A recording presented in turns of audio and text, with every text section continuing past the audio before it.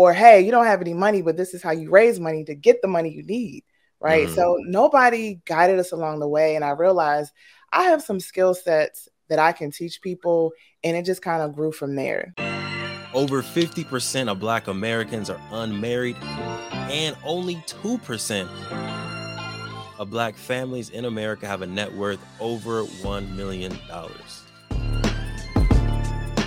We are on our journey to not only join that 2%, but grow that 2%. Facts. I'm Devon Travell, creator of Black Wall Street, the board game, with my beautiful co-host. I'm Sinclair, aka the Health Nerd. You can go to our website at them4show.com, our Instagram at them4show, and our YouTube channel at Melanated Married Millionaires in the Making. And welcome to the M4 Show. Boss on a Budget started as a side hustle, and it was really because at the time I was helping my partner. He was launching his nonprofit, and I was helping him because had experience in grant writing and had done some of the work. So I was like, okay, I can do this. I can help him launch. And we made all the mistakes, right? Like we did all the things wrong. But in that process, I realized like, who's going to help us like navigate this space? Like, this is a great idea. He was making such an impact in the lives of young people, but there wasn't like a mentor out there or people you could turn to say, hey, do this, not this, or, hey, this is where you find funding, or, hey, you don't have any money, but this is how you raise money to get the money you need, right? So nobody guided us along the way. And I realized I have some skill sets that I can teach people, and it just kind of grew from there. So I started teaching grant writing classes free in my community.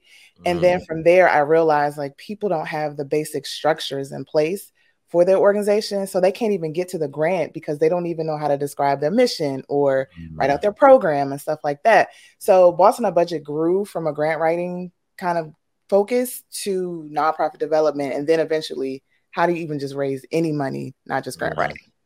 Yeah, that's good. That's good. It's like it was born from a need, which I feel like is... Look, we're going to get right back into the amazing podcast. But if you didn't know, in 2017, we created Black Wall Street, the board game, because we thought more families needed to know about the history of Tulsa Black Wall Street.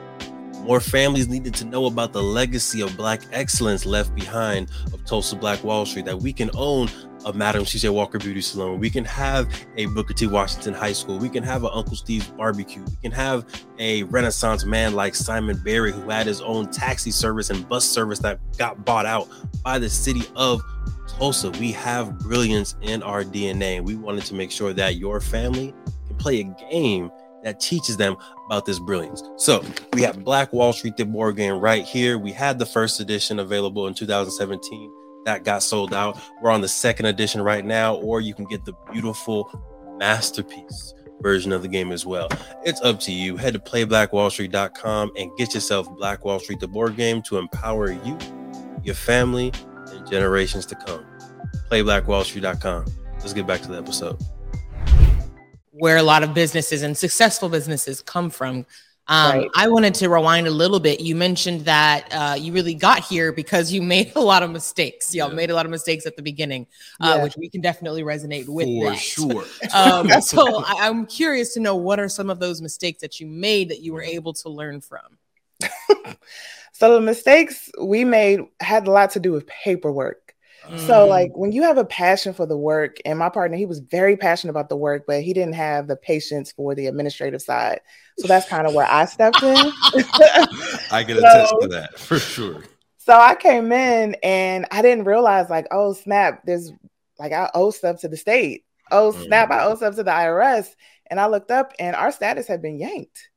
So I had to go back and reapply for like nonprofit status with the government. It was a lot. So I think the biggest mistake was not paying attention to all the rules and the regulations and staying up on that.